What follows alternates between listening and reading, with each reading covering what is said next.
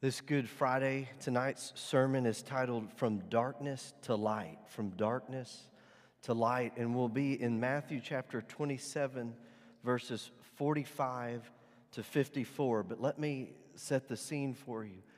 Jesus, the sinless Son of God, grew up to around the age of 30 and then began a public ministry where he was baptized, where he was tempted in the wilderness, where he went from town to town preaching that the kingdom of God was at hand, to repent and to believe the gospel. And he was healing people and raising the dead. He was providing for the sick and the needy. He was rebuking the self-righteous. He was raising up disciples. The expectation was that he was going to go in and to overthrow Rome and restore the throne of David in Jerusalem and bring in a new golden age to the nation of Israel. But instead, after he had a Passover meal that he turned into the Last Supper with his disciples, he went to the Garden of Gethsemane, where one of his own disciples betrayed him. The rest forsook him. He went through a mock trial, through beatings and scourgings and mockings, carrying his own cross, and the most shameful death that there was, a death of the cross, stripped naked, suspended between heaven and earth, nailed to a cross made from a tree that he had created. And as he was on the cross, there's something very significant that happens here that I think we kind of read over this verse because there's so much happening on the cross. But there's something to the darkness that came over the land, and that's what I want to focus on for a little bit tonight. In Matthew chapter 27, verse 45, it says, "Now from the 6th hour until the 9th hour, there was darkness over all the land." Now, the Jewish people at this point in history counted the beginning of their day from about 6 a.m. So to say it was the 6th hour, this would have been noon. To the 9th hour, this would have been 3 p.m. So from noon to 3. At this point, at this time in the world, that would have been the time of day where the sun was reaching its zenith. The time when it was directly overhead, what it should have been the brightest. And there are people that have studied the way that eclipses and other phenomena have happened in the solar system over the centuries, and to provide explanations for this. But this is the hand of God. This is God doing something at this exact time. And at this exact time when the Son of God is dying, when he is bearing the sins of the world, when he is suffering the wrath of the Father, darkness comes and it's over all the land. And then verse 46, it says, "And about the 9th hour, Jesus cried out with a loud voice, saying, Eli, Eli, lama sabachthani. That is, my God, why have you forsaken me?" And some of those who stood there, when they heard that, said, "This man is calling for Elijah." Who's saying, Eli, Eli, lama sabachthani, that Eli, Eli. They thought maybe he's calling for Elijah. They didn't hear him good. So immediately one of them ran and took a sponge, filled it with sour wine, and put it on a reed and offered it to him to drink. The rest said, "Let him alone. Let us see if Elijah will come to save him." And Jesus cried out again with a loud voice and yielded up his spirit. Again, the darkness is over the land. Then behold, the veil of the temple was torn in two from top to bottom, and the earth quaked and rocks were split. Again, darkness is covering the land. And the graves were opened, and many bodies of the saints who had fallen asleep were raised, and coming up out of the graves after his resurrection, they went into the holy city and appeared to many. So when the centurion and those with him who were guarding Jesus saw the earthquake and the things that had happened, they feared greatly, saying, "Truly, this was the Son of God." But going back to verse 45, where it says, "Now from the 6th hour until the 9th hour, there was darkness over all the land. And we know that about the 9th hour, Jesus cries out, and then he yields up his spirit. And all of these events are taking place. Why the darkness, though? That's the question that I've had, because metaphors in Scripture, they have meaning, and the overwhelming metaphor of God is that of light. God is light, and in him there is no darkness at all. In fact, in Matthew chapter 4, verses 12 through 17, Jesus has gone through his baptism. He's gone through the temptation. He's beginning his public ministry. He's preaching. And what happens there in Matthew 4 is Matthew says that thus a great light is shining on those in darkness. It's describing Jesus' ministry as a great light shining on people in darkness. So if God is light, if Jesus' ministry is a ministry of light, if this is in essence the kind of the climax of his ministry, I mean, other than the resurrection, I mean, this is what all time has been building towards.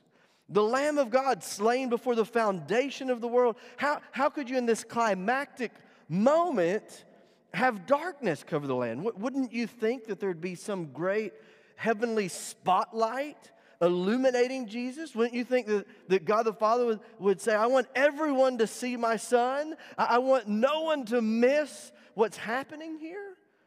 What's the deal with the darkness over all the land? What's the deal with the darkness on the cross? Well, again, there are metaphors in Scriptures that are used different ways. You know, we know that Satan is a roaring lion, and he's prowling around looking for someone to devour. We understand that imagery, right? But who else is a lion? Jesus is the Lion of the tribe of Judah. So you have to be careful with these metaphors in Scripture. They mean different things at different times with different people. Same thing with the thief metaphor. Satan is a thief. He comes to steal, kill, and destroy. But what is the most popular metaphor used by Jesus to describe his own return? He's going to come as a what? A thief in the night.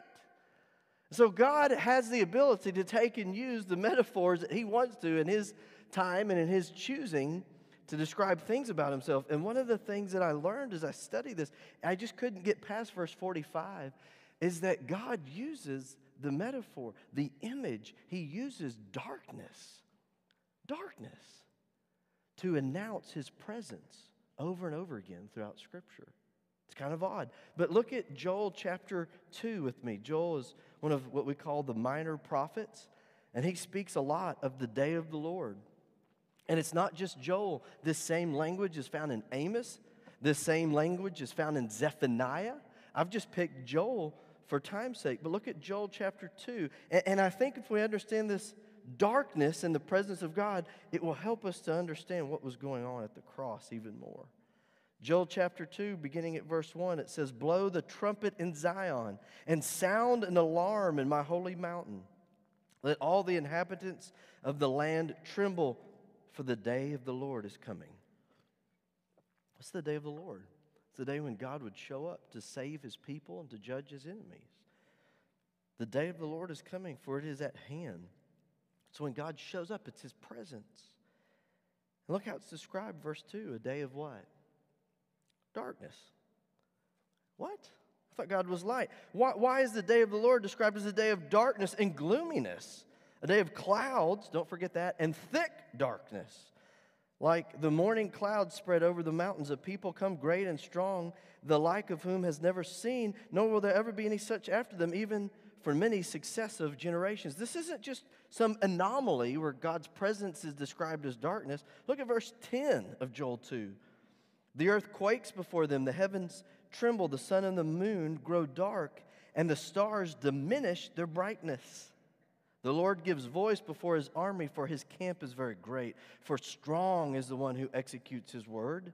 For the day of the Lord is great and very terrible. Who can endure it? Skip over to verse 28 of Joel 2. And it shall come to pass afterward that I will pour out my spirit on all flesh. Your sons and your daughters shall prophesy. Your old men shall dream dreams. Your young men shall see visions. And also on my men servants and on my maid servants I will pour out my spirit in those days. And I will show wonders in the heavens and on the earth, blood and fire. and pillars of smoke. The sun shall be turned into what? Darkness, and the moon into blood before the coming of the great and awesome day of the Lord. And it shall come to pass that whoever calls on the name of the Lord shall be saved.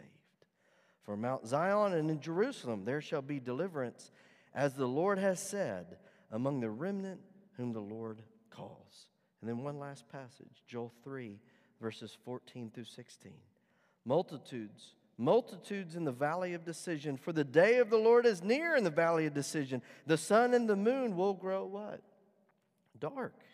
And the stars will diminish their brightness. The Lord will also roar from Zion and utter his voice from Jerusalem. The heavens and the earth will shake, but the Lord will be a shelter for his people and the strength of the children of Israel.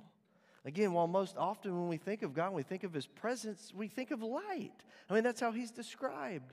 But there's this overwhelming description of God and the day of the Lord when he shows up throughout the Old Testament. We've just read a few verses. Again, you can go to Amos and Zephaniah where God's presence is announced with darkness.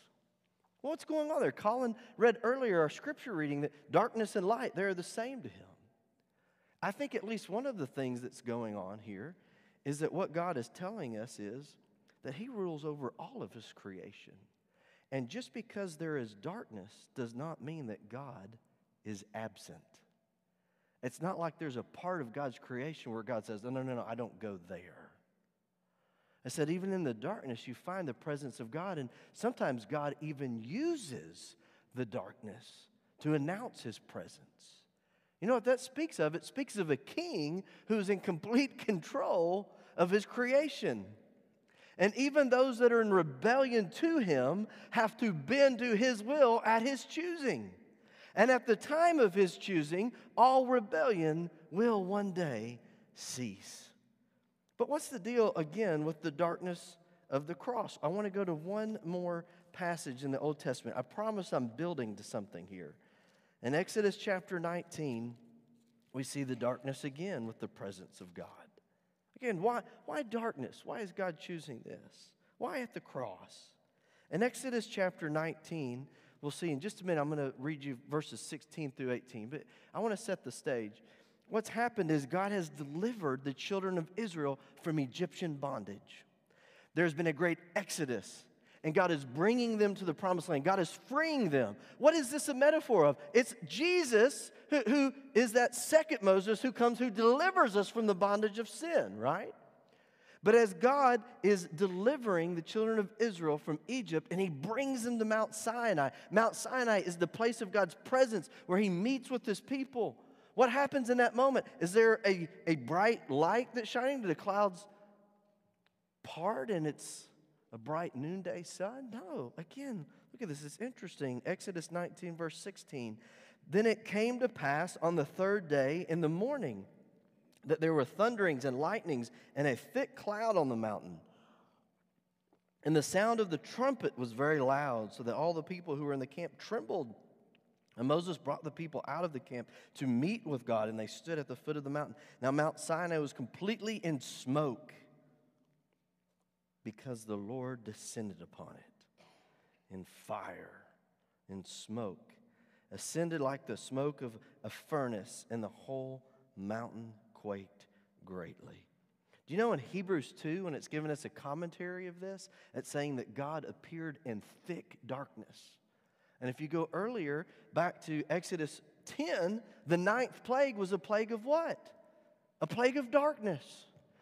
But God, showing us that he rules over even the darkness, did this. God caused a plague of darkness to be out all throughout Egypt, except where God wanted it to be light. And you know where there was light? In the land of Goshen, where the Israelites dwelt. You see, God is telling us that all of his creation is under his control, and if he wants to use a great darkness to announce his presence, that's what he can do. And often in Scripture, what actually happens is the darkness with God's presence is a symbol that God is showing up to judge. He is showing up to judge sin and to vindicate his people.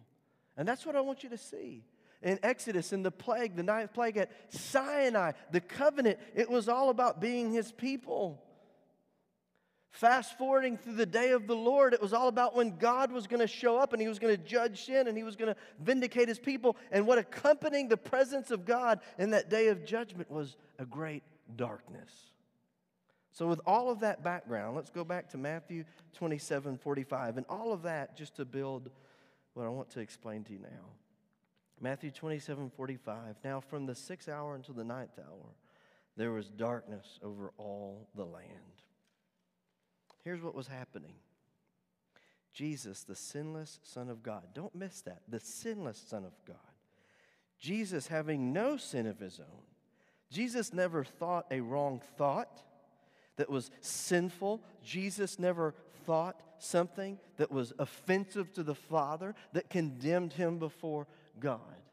Jesus never did any sort of an act that tarnished His sinless nature. Jesus never spoke a word that was sinful. In word and thought and deed, in every way, Jesus had no sin of His own. Completely without guilt, completely without shame, completely of the light. And what was happening on the cross was in some ways the most unjust thing that has ever taken place, and yet justice was being served. Because Jesus, who had no sin of His own, was taking every time that we have sinned in word upon Himself. He was taking every time that we have sinned in our thought life, and He was taking it upon Himself. He was taking every action that we've ever done or will ever do, and He was taking upon Himself. And what the light was doing was taking all of our darkness upon Himself, to the extent that the Bible says that He who knew no sin not just took our sin, but became sin. And the darkness that came over the land was not the absence of the Father, but it was the Father striking the Son in our place. And I want you to see that this Good Friday. I want you to understand that this Good Friday. The darkness of the cross was not God being absent. It was the full wrath of a mountain-shaking, holy God bearing down with all of His fury on the Son in our place. That's the wrath. That's the darkness. That's the day of the Lord in which God was judging sin that we might be saved. Jesus cried out, my God, why have you forsaken me?" It's not that God was absent in that moment. It's that the relationship with the Father and the Son became broken for the first time in all eternity past, because the Son was becoming sin and receiving the wrath of the Father. And in that moment, the day of the Lord took place. And darkness was the presence of God as the Son was struck.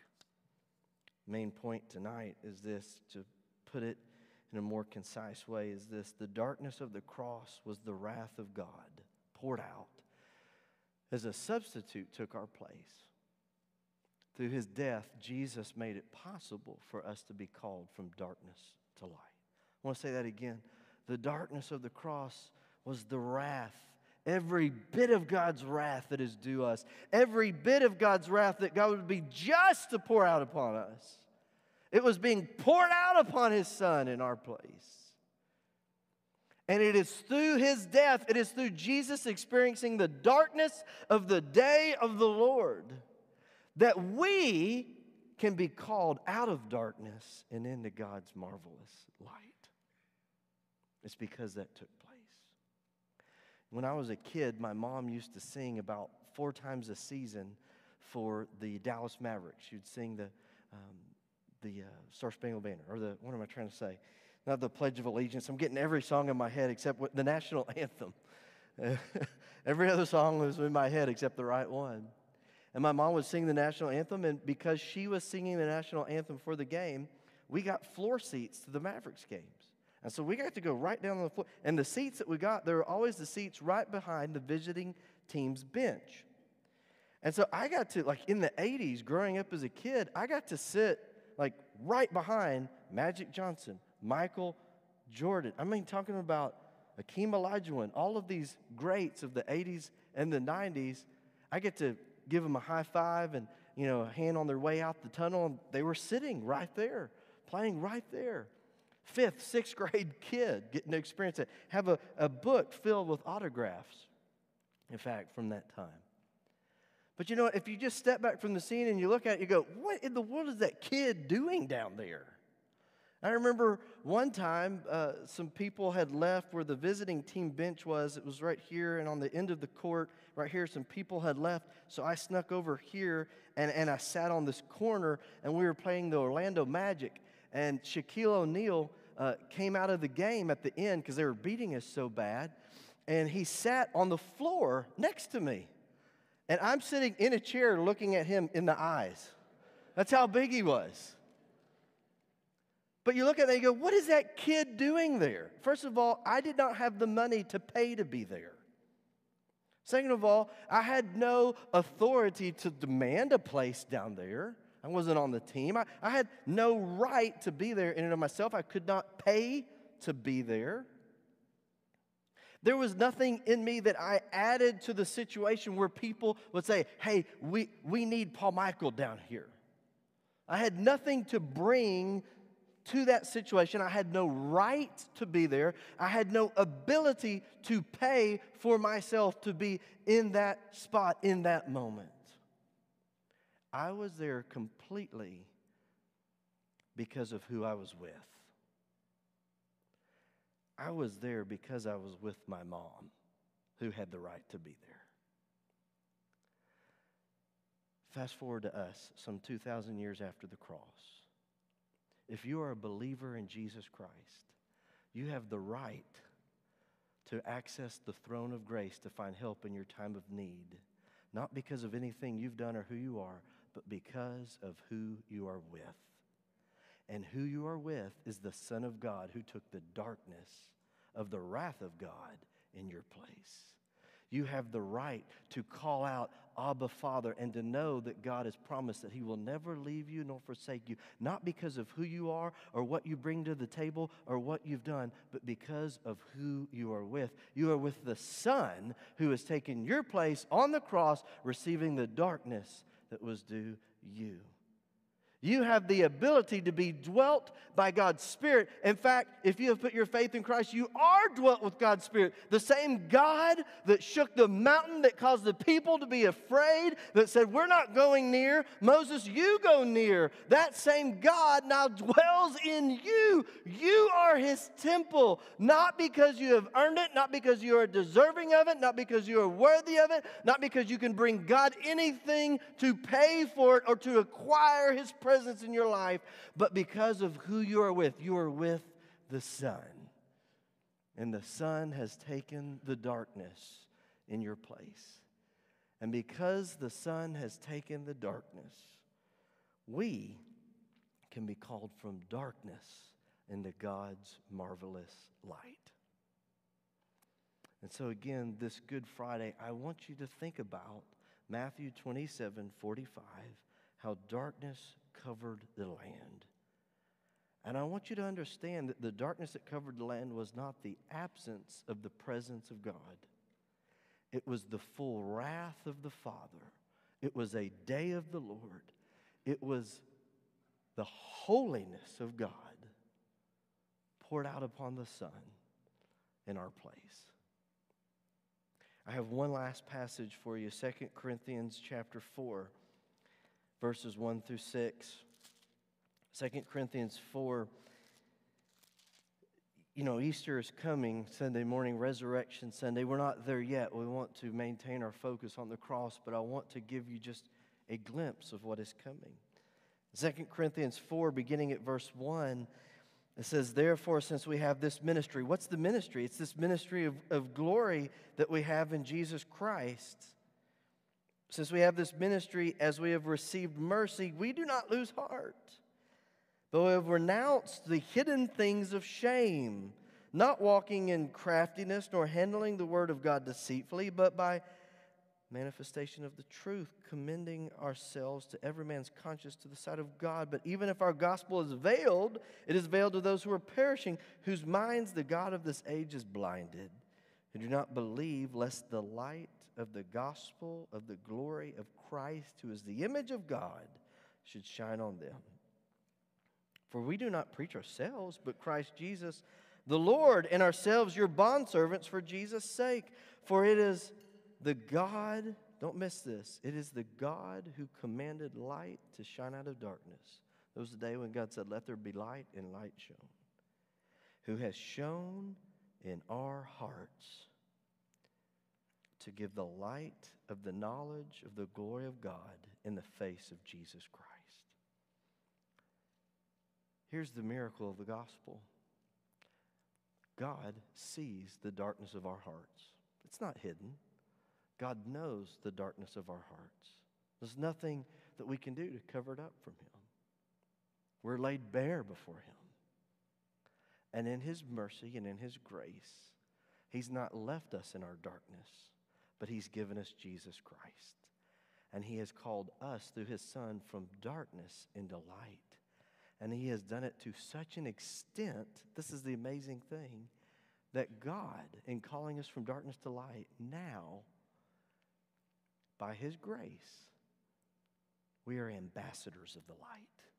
That God's light and His glory would actually be made known through us to a world in need.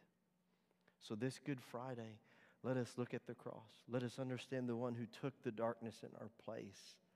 But let us remember that because Jesus not only died, but because He rose again, we are called from darkness and into light.